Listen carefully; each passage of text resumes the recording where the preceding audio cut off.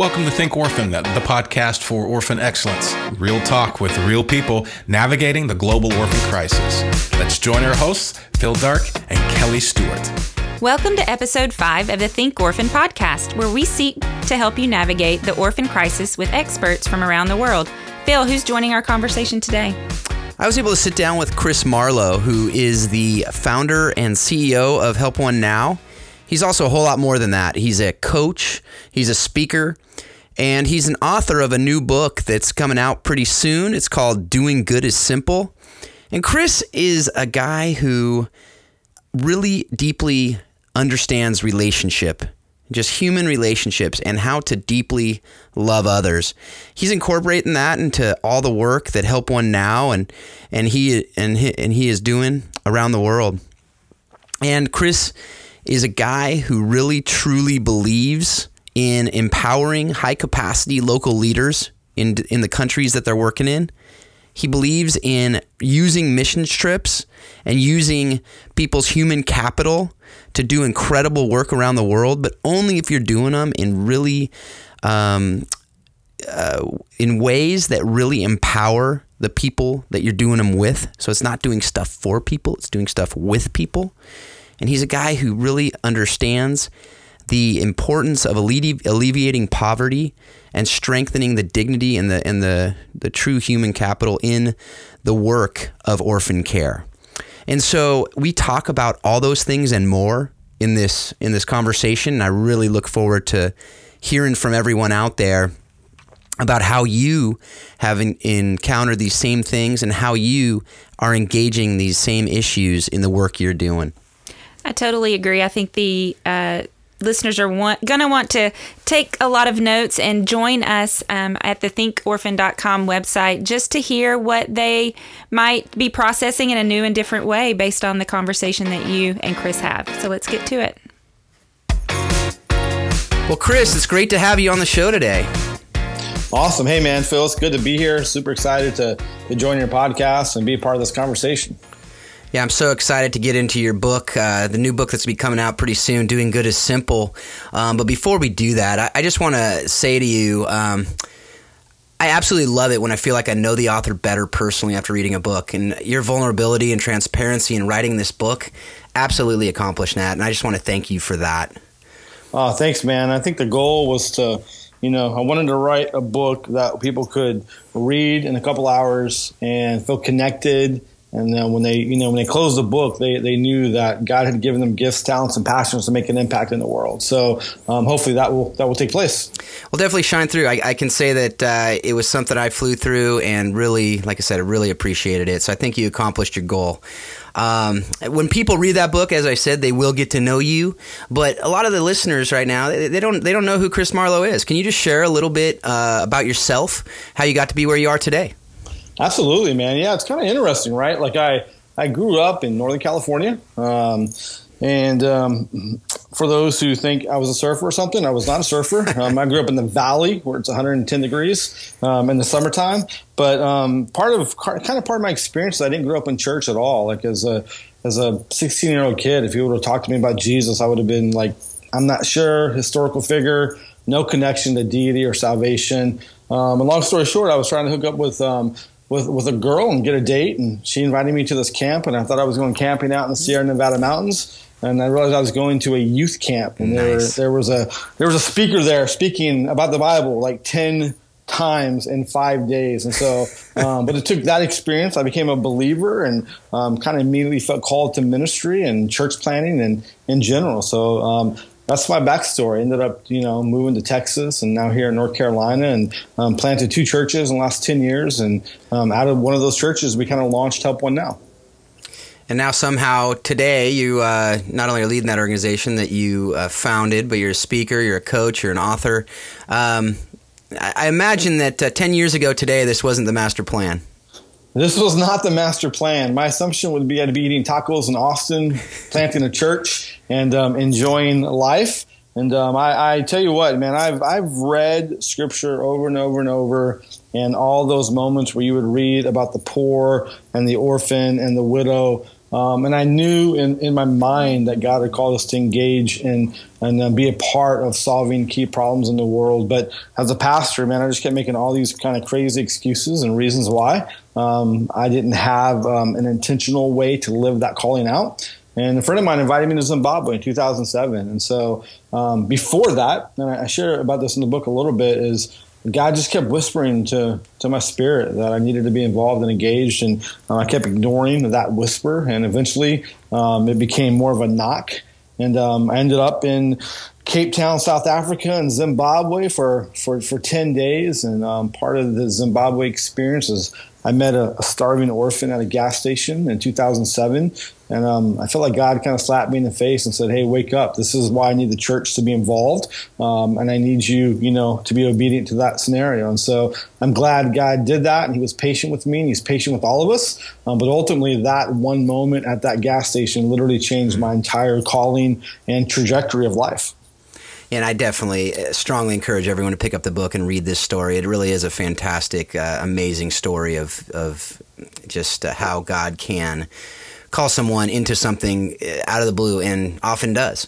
And out of that came Help One Now. I mean, out of, like you said, an encounter with this little boy at a gas station came an organization that today is helping children all over the world in amazing ways. And the way you describe it on your website is a catalytic tribe committed to caring for orphans and vulnerable children by empowering and resourcing high-capacity local leaders in order to transform communities and break the cycle of extreme poverty.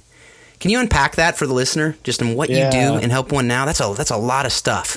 Yeah, it's a lot, right? That's that's like I get up and I do my best every day to live out kind of that expression and that mission. And after I came back from Zimbabwe, I had a conversation with the church and our elders and our co-pastor at the time, a guy named Jeff Mangum.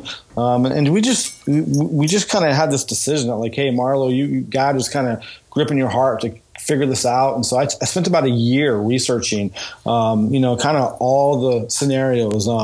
Obviously, one of the most important books I read was When Helping Hurts, and another book called Walking with the Poor. And I just began to really understand that there's a good and a bad way to care for the orphan. There's an emotional way where we're gripped emotionally, which is powerful. But if there's not also intelligence and wisdom connected to the emotion, we can actually be trying to help someone, but do more harm in the process. And so here's what that means to us. We believe so much that an outsider should be as invisible as possible in these communities that are suffering from extreme poverty. Everywhere I would go in that year, I kind of toured the world a little bit, and I would always see like one of me, someone with my color skin and my education level, and an expat leading these ministries in these countries all over the world. And I would rarely see a local being the leader. And I thought, how are we going to change these communities if innovation is not coming at the local level? We can't just rely on outsiders. And so we kind of just made a decision in the early days that Help One Now was going to stay invisible, and that we were going to kind of submit to these key leaders. So here's the challenge, Phil. I know this is difficult, and we definitely have not figured out the best or the right way to do it. It's just, it's hard work. But we just really believe in this model that high-capacity local leaders should be leading the charge, and we should be serving them from the background. So these leaders had an issue. They would spend most of their time caring for vulnerable or orphan kids. And so they were never able to get to the development part of the work that they were passionate about because they were just trying to figure out how to feed kids. And so we needed to solve that problem. How do we help these leaders be able to focus most of their time and attention on doing the big picture work in their community? And so vulnerable kids for us is pretty simple. It's kids who are on the edge of becoming orphaned. And if we don't intervene in their lives and keep their families together, then we're going to have to literally build an orphanage instead of them living with their family. We thought we don't want that to happen. So, and then obviously there's the orphan crisis. We all know the data and the orphans. And then community transformation for us is kind of fourfold. Community development is spiritual development, it's education, job creation, and healthcare. And if those four things aren't interacting and intertwining, then it's going to be hard for the community to thrive and not rely on outside aid. Man, that is some good stuff. And I know that just in my conversations with you in the past, the high capacity local leaders, that is something I know you've told me before. And I agree in so many ways. One of the keys to orphan care, wiping out extreme poverty, alleviating orphan care, really is that pouring into those local leaders and equipping them with what they need to really be able to do this stuff, right? Absolutely. I think it's, if you think of ROI, if you kind of take a business term like that, I mean, our return on investment, I can get kids sponsored. We can build projects all day long. We can raise money to do those types of things because folks really do want to help and they want to make a difference. But the foundation is really human capital. These are men and women who are created in God's image, who are gifted and who are talented and who are passionate. And they're far more passionate about their communities than I am. And so what I begin to realize is if I walk into these communities and I begin to solve problems for them, I was really ripping the dignity out of their lives and out of their hearts. And they just would see me as someone who's coming to give money or to solve problems as opposed to seeing themselves as like the individuals who are called to solve the problems in their communities. Now, the cool thing about that is they have challenges that are fierce. And so they absolutely need people like us to surround them and to help them and to care for them and to kickstart their dreams and also to help solve problems together in unity. So they don't need to do it alone or without us, but they also don't need us leading the conversations as well. We need to do it in partnership. But I realize this, if I leave these communities, it will change certain things if our org left. But ultimately, these brilliant leaders are going to continue the mission that God's called them on, and they're going to do that with or without us. Yeah, and that's so true, because at some point, no matter, whether we're talking 5 years, 5 minutes, 50 years, 500 years, the expats, the non-nationals, they're going to leave at some point. Yeah. And that's just the reality. What's going to happen after? And so rather than waiting till then, let's cut to the chase, cut the middleman, and make it happen right now, right? Yeah, and I think here's the challenge, Phil, with that. It's interesting. We have to be willing to fail if we're going to innovate, right? And so nonprofits, we're all so stressed about donor relations and making sure we use donor money really well because we want to honor the generosity and we want to make an impact. But ultimately, nonprofit still is a business that we have to run. So we begin to realize, let's surround ourselves with people who don't mind if we fail, as long as we're trying to innovate. And so at times, will this thing go bad because we don't have enough staff in country? Yeah, it may go bad, but also the beautiful thing is, what if it goes really well? What if we actually are invisible and it's literally led by local high-capacity leaders and they're building up other high-capacity leaders? And so we're serving thousands of kids around the world. And we have 3 expats living around the world. We have a couple in Uganda and one 20-something in Haiti. And that's the only infrastructure we have on a global basis. Wow, that's great. And one thing that's in implicit and underlying all of this is something that I have it's something that, again, has encouraged me greatly about you, is your commitment to collaboration with other organizations, other individuals to accomplish the work before you. Yes. Now, we all know that collaboration is hard work. Your book dedicates a chapter to it, and it's throughout the whole book besides that chapter. And there's some great stuff in the book. But what I want you to talk about today is just share how are you able to foster these healthy partnerships and collaboration in the work Help One's Now is doing around the world? Yeah, it's interesting. I think, we all have opinions and philosophies and what works and what doesn't work. But ultimately, if we were all honest, even those who are considered experts, this is just really, really tough work. I mean, you walk into a community like Haiti and there's 80% unemployment rate, or you go into the Congo and you're dealing with a whole generation of individuals who have been through this massive war. And you're like, wow, this is hard. And so you recognize quickly that it's going to take an army of people and organizations who have different talents and gifts and expertise all coming together. And if we can do this, if we can put the kingdom first and the mission first and not our organizations, we can come together and we can really do some powerful collaborative work together. Also, when orgs do that, it sets the pace for the local leaders to realize, you know what? They don't have to build their own little mini empires, right? They can actually collaborate with other, leaders in their community to get things done as well. And so I think a lot of it was just culture, trying to create this trend that when I enter into a community, I'm one piece of an overall puzzle, and I want to see that whole puzzle put together. And if I'm going to do that, then I got to go out and find other pieces, and people are going out and finding us. And so we just want to be able to close our eyes at night knowing that these communities are getting stronger and healthier, and more beauty is happening, and more advancement is taking place. And the only way we're going to do that is if we do it together, and we're not worried about donor money all the time, or who gets credit for every story, or what story is going to be in the end of the year impact. Like, we have to put the mission first, and all other things will work out much better. Well, that's great. Now, I'd like to just jump into the book a little bit. So, doing good is simple. Making a difference right where you are. Yeah. First of all, how'd the book come to be? Yeah, it's interesting. My friend Jen Hatmaker, we had just come off a bloggers trip in 2012. We had about 7 or 8 bloggers down there, and Jen and I are in the Miami airport, and we're going through security, and she saw, you need to go write a book and tell the story. Which at that point, my English teacher in 6th grade probably died because writing is not my thing. And I'm a speaker. I'm a communicator. I love meetings. I love to negotiate. But writing is, I never considered myself a writer. So it took about a year, and then I realized, these stories I think need to be told, and I think they can be helpful.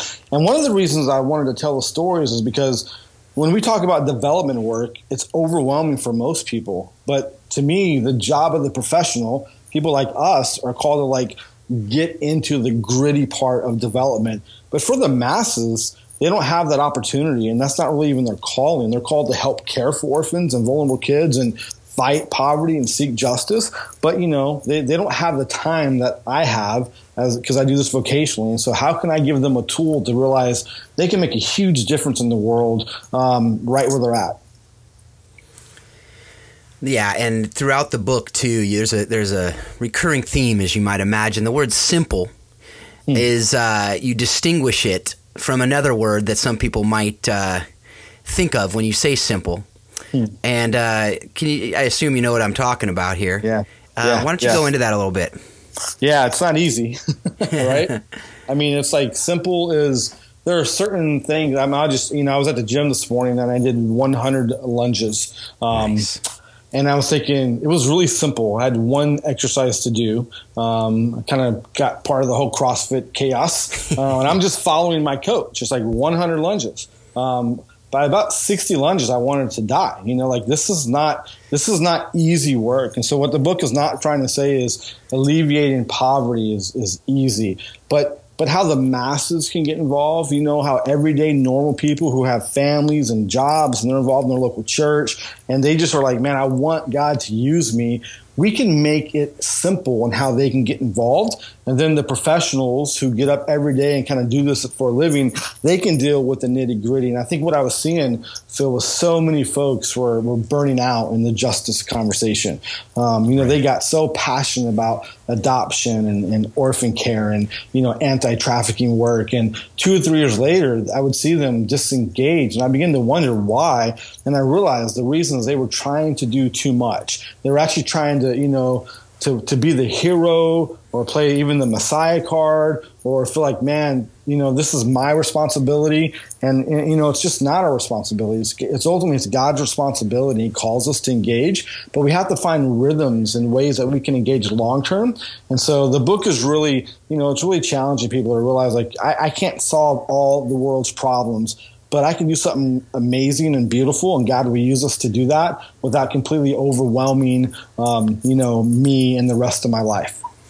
Right, and it's that idea that you probably aren't going to be able to change the world, but you can change your world and a little part of the world. And in that, if we all do that together, like you talked about in the collaboration, then all of a sudden the world does start changing. Absolutely. Yeah. And I think, Phil, that's the key. Like when we all jump in and do our part, it makes it easier for everyone and we don't burn out and more people are blessed and they get helped. And so it's absolutely important for people to be intentional and figure out how God's gifted them and what resources and networks they have.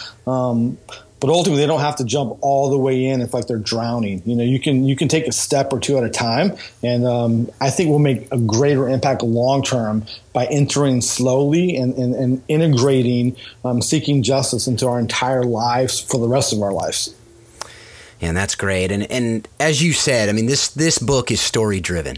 And this book there are so many good stories in this book, and I can't wait for the listeners to be able to read it and to be able to share in that. But I'm just going to let you choose from one of three stories that I'm going to give you here. And the rest of them, the listeners are just going to have to pick up the book and read. But the three stories that kind of jumped out at me for various reasons were Don the Dentist, the Ice Cream Dad, and then How the Legacy Project 2012 came to be. And so take one of those and share it with the listeners. Wow, man, that's great. So those are all what I think are really, really beautiful stories. I'm gonna do the ice cream story, right? Because I think this is and hopefully, I won't cry because I remember the story so vividly. It's in the same community where I met that young boy at the gas station. And this was about 5 years into our journey partnering with this community and kind of seeing the struggles and also the progress in the community. That's one thing with any poverty alleviations. You see beauty and pain every day over and over, just a mixture of it. And some days you feel like you're winning the war, and other days you just want to retreat and put the white flag up and say, man, I can't, I don't know what's going on. And so, but ultimately we're in Zimbabwe and we're meeting with this mom and dad and their young boy, and we had given them a $300 microloan, and they had started this business, and he was actually works full time, and his wife started this business on the side, and he would kind of manage the books and the marketing, and she would actually implement the business day to day. So it became this really cool family partnership. Before they started the business, they made about $200 US monthly, which in Zimbabwe actually was pretty good. But still, they were struggling to survive, but they had a job. And so our pastor, Pastor John, said, hey, I think if we give this couple a microloan, it's going to really help their life in ways that we can't imagine. So 8 months after we had given them the microloan, I was there visiting with the community leaders and our kids. And I remember sitting down with this family, and the dad, showed me the progress of the microloan, basically chickens everywhere that they were raising up and selling in the local market. And I remember after about an hour and a half conversation about business and marketing and all these variable things, we walked out and we're getting ready to leave. And I looked at this dad in the eye and I go, man, tell me how has this business changed your life? And he looked me back in the eye and pretty much said, oh, this is amazing. He goes, every Thursday night I can now afford to take my boy to go get an ice cream.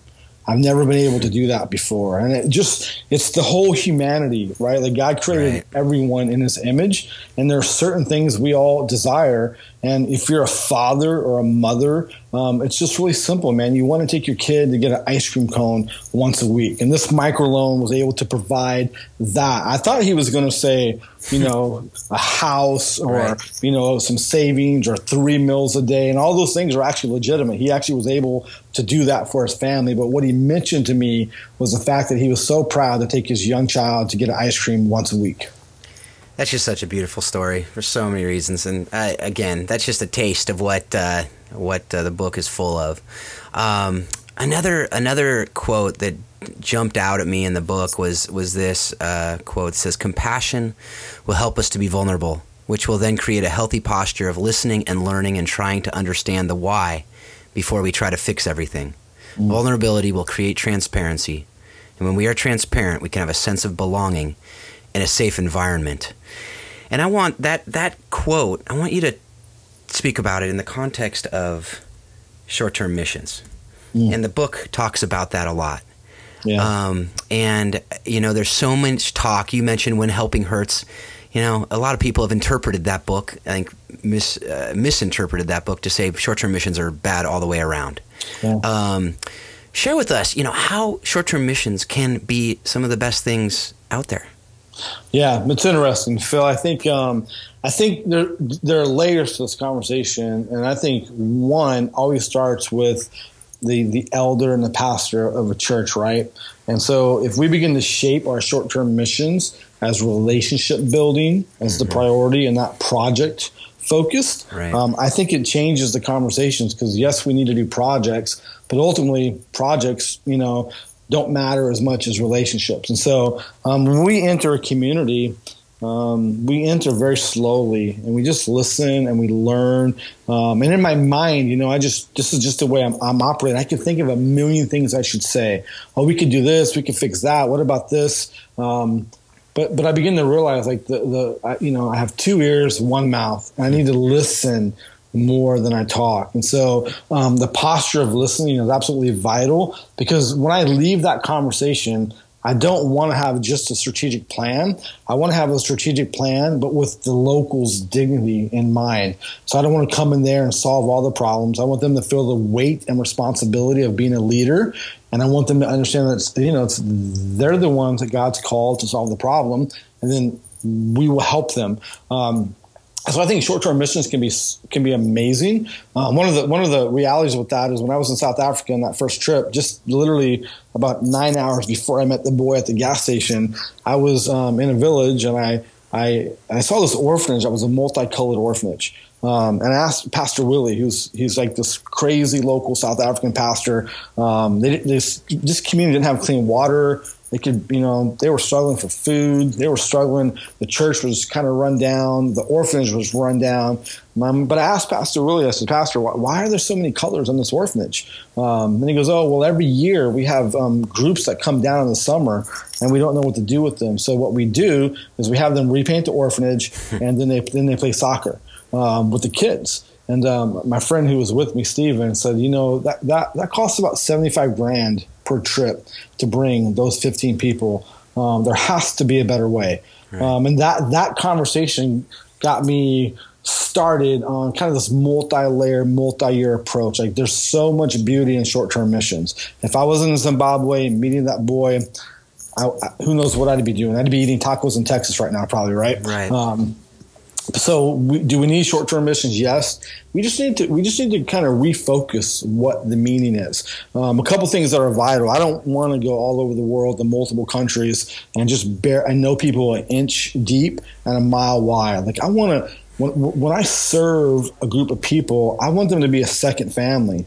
I want to engage in their community. I want to go through the struggles and the pain, and also the beauty, and see the progress in the community. So I think short-term missions can be powerful as long as we understand that God's called us to really engage long-term. And the risk is we become adventure seekers, and we use local churches and pastors to get our adventure out, as opposed to saying, man, we're partners in the gospel, and we're going to journey together to see progress in each other's lives and each other's communities. And I think if we do that, the way God will use us and the change we will see will be amazing. If we continue to just, kind of throw spaghetti in the wall and just do whatever we want to do based on emotion, I think that's when we can go all over the world and spend thousands of dollars and truly not even make a difference in the process.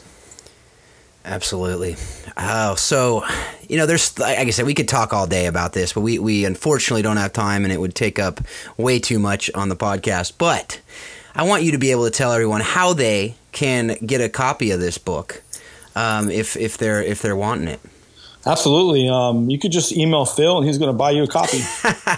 No, I'm just really kidding. Nice. So Doing Good is Simple. You can find it, wherever books are sold. It comes out officially August 2nd, but in May, you can pre-order it today.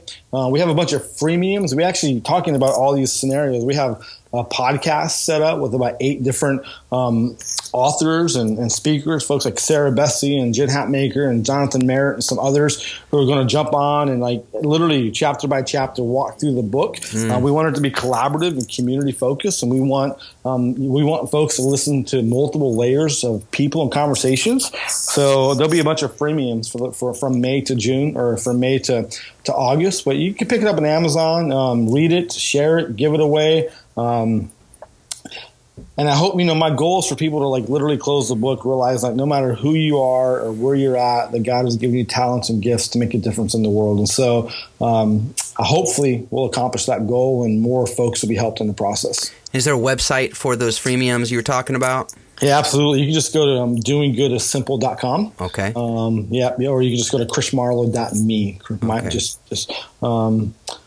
on that note, what's the Help One Now's website? Help One Now, spelled out, helponenow.org. Helponenow.org. So, yeah, go on the website, check it out, if you have more questions, feel free to email me, chris@helponeNow.com.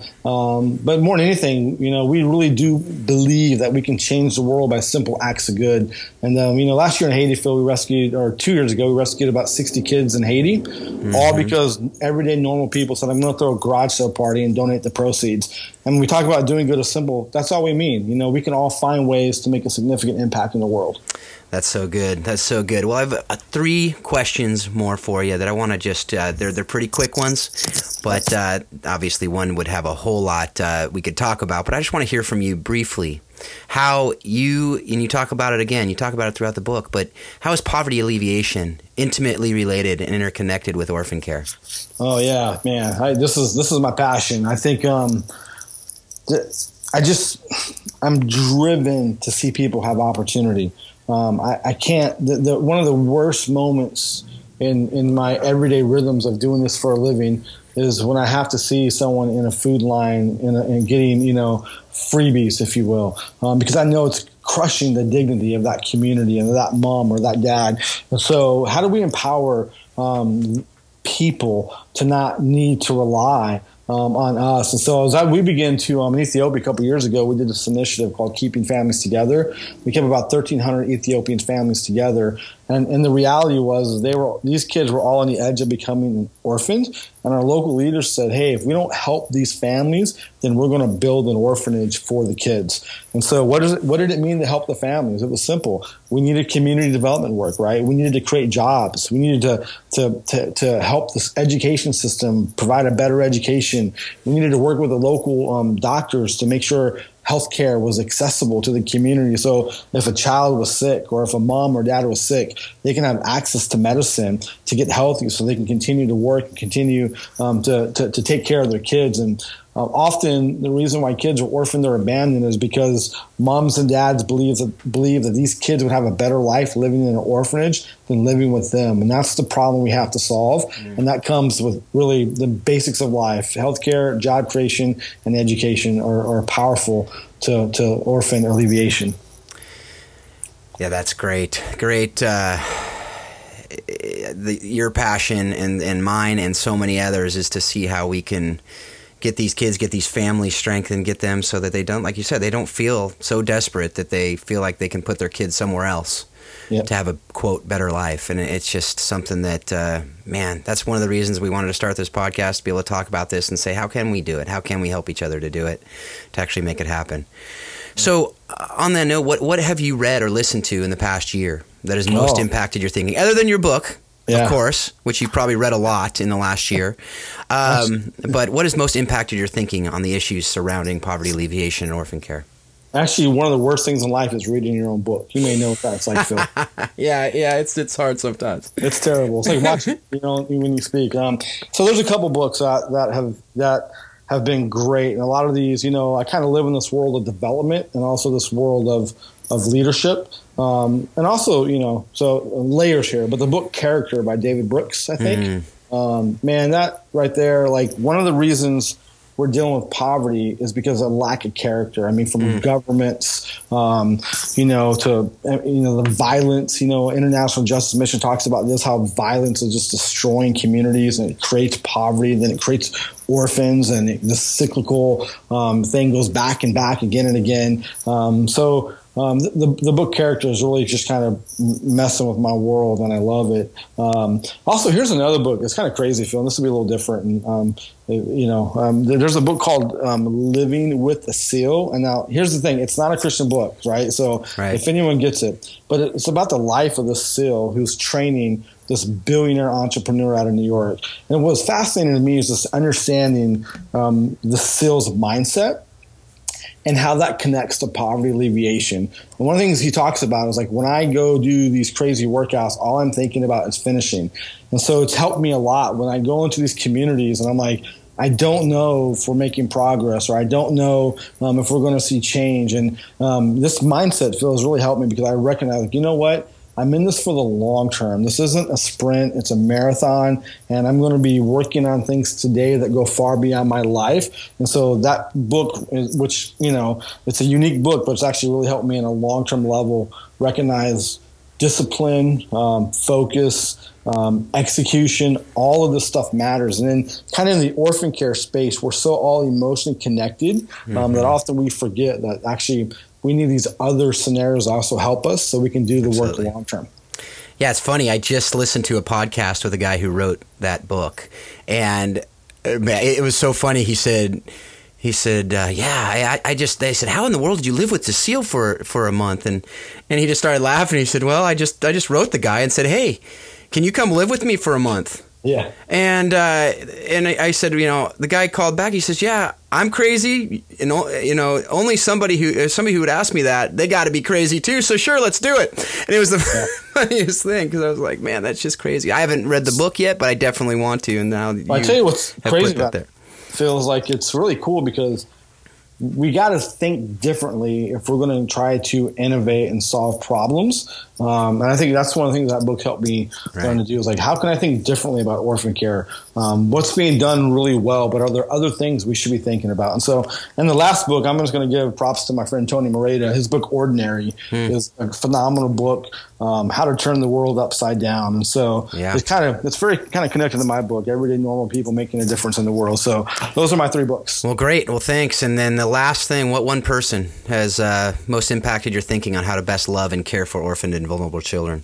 Yeah, absolutely. So it's a guy named John Alix Paul.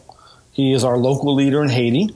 He has no platform. He has no books. This guy is like the epitome of what it means to care and do amazing work for orphans and development. And he's really kind of my guru. He's discipling me. He's got about 35 years of experience. Many of the kids that he's raised up are now doctors and nurses and engineers, and planted 12 churches. His last church plant was 2 years ago. Now it's about 2,500 people in one of the most significant parts of Port-au-Prince, influencing the most influential people. I've learned more from this Haitian leader than any person in the world.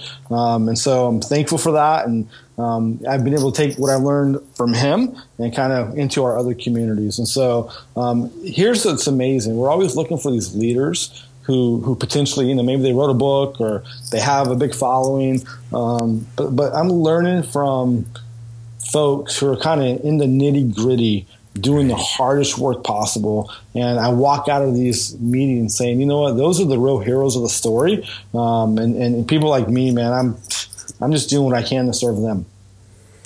That's so good. Well, thanks so much, Chris, for being part of this today. And I just really hope that if nothing else, this podcast today and this interview today will convince people that, 2 guys from California can actually have a conversation that might help someone somewhere.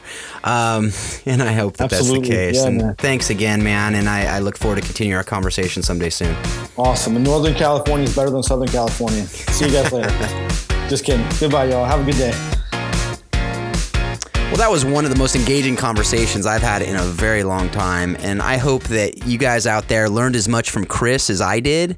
And on that note, Kelly, what really stuck out to you from that conversation? Well, first off, I don't know about you, but I'm feeling a lot of guilt over here for the multiple walls of paint that I have put on a house or a home in mission trips that I've served on. And I think maybe we all are just, wow, we've all done that. I think if you've ever been on a mission trip. And so just really starting to rethink what we're doing when we go in with the purpose of serving a culture or a group of people. And I think that's a theme that we have seen throughout all of our conversations up to this point. So we would love to hear from you. What have you guys done on different mission trips, and what have you seen work, or what are your ideas? So make sure that you reach out to us at thinkorphan.com and let us know those things. Another thing that stood out to me was just the role of discipleship and how their organization is going in and really working with high capacity locals to empower them to do the work, and are just being helping them do those things with the purpose of releasing it back to them, and therefore then they release it to even more locals. And so I think just that pattern of discipleship that we're seeing is really, really empowering. Yeah, I agree. And I don't know about you, but Chris also had just a bunch of resources that I just felt like going to read them right away. And I know that for us, we can have these conversations and go immediately to it. For you guys out there, you're able to access all of these things that Chris was talking about and anything that any of the other guests on the show have talked about at our show notes. And those are at thinkorphan.com. You can also contact us via Facebook or Twitter, email, as Kelly said. And so we really encourage you to do that. And I want to hear from you too. I mean, I too, like Kelly, have gone on missions trips that I think Todd Guckenberger in a previous podcast called them dud mission trips. And I don't know that it's ever a dud because no work of God goes void. But at the same time, I think we've learned things in these, and I don't think Todd necessarily thought it was a dud either all the way around, but I think we've learned things in the work we've been doing that I'd like to share with each other so we know we can help each other to avoid the pitfalls and the negatives that we have experienced. And so I think that's another way we can really help each other with this podcast and to engage it together. Thanks for joining us. We will be interviewing next week Rebecca Knepp from Australia. We hope you've enjoyed today's Think Orphan podcast. And for all the information in this week's podcast, please visit us at thinkorphan.com. You too can be part of the conversation. Send your questions to info@thinkorphan.com or join us on the Think Orphan Facebook page. Thanks for listening, and we hope you'll join us again on the next edition of Think Orphan.